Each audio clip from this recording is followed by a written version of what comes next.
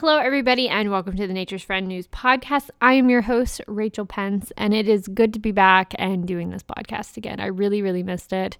And yeah, let's get going. We are going to be talking about one of the most extreme events in animal news or nature news, and that is the wildfires that are occurring over in Australia. Now, I know they've had a lot of publicity and a lot of people know about them. But I want to talk about something that's a little bit interesting that goes along with them. It's actually the influence that cats are making with Australia's bushfires and the devastating effects of that. So stay tuned for more information about Australia's bushfires and how cats are making that tragedy even worse. Alrighty, let's get into this. Now, I first saw this information in an article published by Wired. The title of the article, it's by Matt Simon, and the title is "Cats Are Making Australia's Bushfire Tragedy Even Worse." It says cats are attracted to bushfire burn scars where they hunt vulnerable survivors with merciless impunity. It's devastating for the ecosystem. Now, when I first stumbled across this, I thought this was going to be something about cats being devastated by this fire or something, but it's actually cats are making this even worse, just like the title suggests. So it says here that cats are scientifically, objectively, monumentally terrible for the planet. What? I've never heard of this before. This is all according to this article. It says in the U.S. alone, free-ranging domestic cats kill up to 3.7 billion birds and 20.7 billion mammals a year, to say nothing of reptiles and amphibians. They are a scourge of the highest order. I feel like this almost makes cats seem like they're on the dark side, or they're like with Darth Vader and the Sith Lord or something.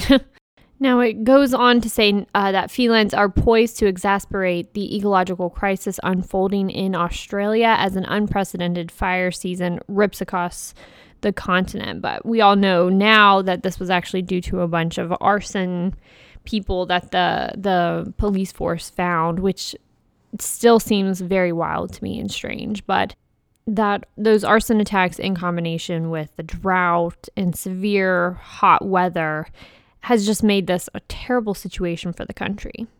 It says scientists have previously shown that feral cats hunting surviving animals across recently burned lands in Australia, exploiting many of the victims injured or in a weakened state. It says even one study found that a feral cat journeyed 19 miles to a burn scar, which is an area that's been affected by these fires. And it says roaming cats might stay away for up to 50 days, massacring helpless locals on a now barren landscape where these animals can't hide anymore, and these cats just go for it, and you just feel so bad for them because there's tons of people out there trying to help, and these cats are just going straight for them, and they're killing these helpless animals that might even be injured. So, but they also did more research, and they attached a collar camera to 13 different feral cats within Australia. And they recorded 101 hunting events in the Australian savanna, of which 32 were successful. All told, the cat kill rate was equivalent to 7.2 victims per cat every 24 hours, and the hunters didn't even eat their kills a quarter of the time. And they're what are known as surplus killers, so it's like they'll just, when they're particularly successful when hunting in open areas.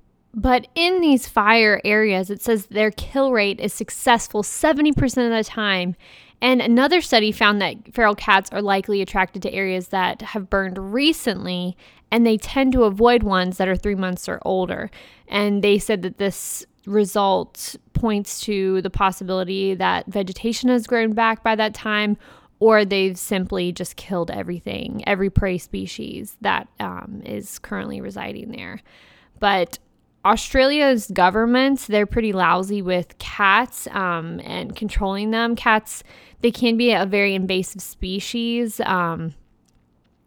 But if you are in the U.S., you hear tons of people that they get their cats spayed or neutered, and they're just very efficient with it. And they'll actually even release these and hope that someone will adopt this cat. But they make sure that the species is under control and it's not becoming too invasive and that there's cats everywhere.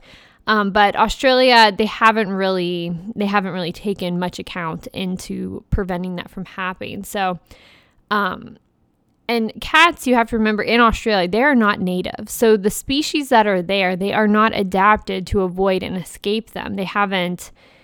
Cats aren't naturally there. So these species that are in Australia that are native, they're particularly vulnerable to these cats.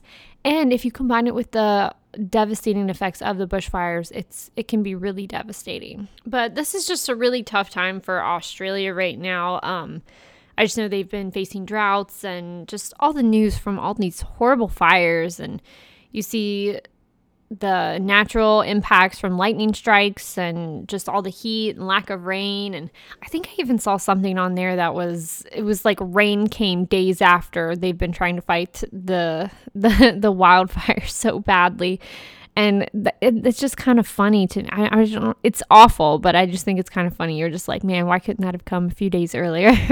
It's like all that work and effort. But I don't know. Let me know what you all think about this. What do you think Australia is to do about all these cats? I think I saw even one article that said they're going to do like a mass clearing of them all, and there's over 2 million cats throughout the whole continent, and they're just going to go through and kill them all, which it seems like a very brutal answer to the problem, but it also begs the question, what are you to do? What should you do with these cats that are killing these native species that are only in Australia and these endangered species? And I don't know, it's a very big problem, but I don't know. Let me know what you all think. Follow me on Nature's Friend Incorporated. It's spelled out NatureSfriendInc. But yeah, give me a follow there on Instagram. I'm going to post a picture with this topic. Leave me a comment down there. Let me know what you think. I'm really good about getting back to people. But yeah, don't forget to give this podcast 5 stars. It really, really helps me out. And I'll see you all next time. Bye now.